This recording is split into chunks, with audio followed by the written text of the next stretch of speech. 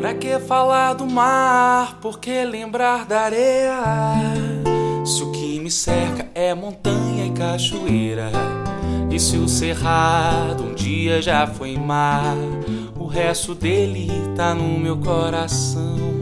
Menino bobo, escreverino do viver, que logo se empolga ao som de gaita e violão.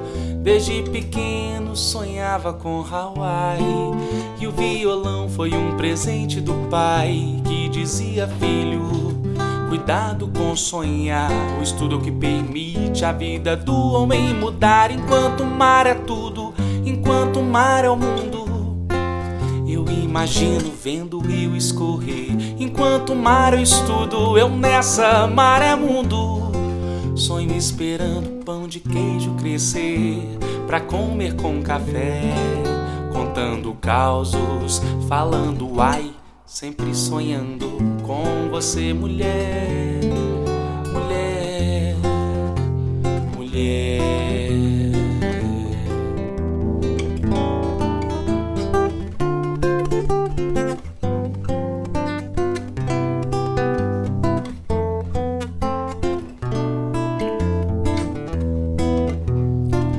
Pra que falar do mar? Por que lembrar da areia?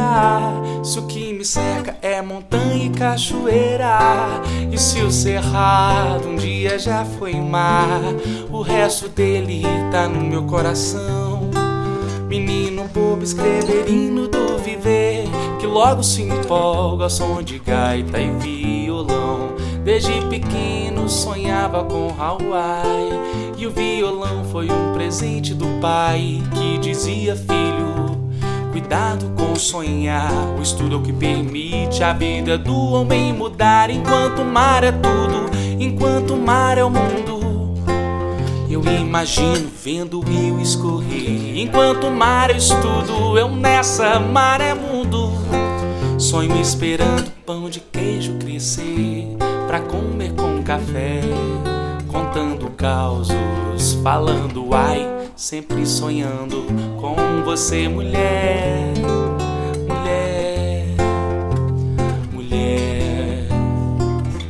Pra que falar do mar? Por que lembrar da areia?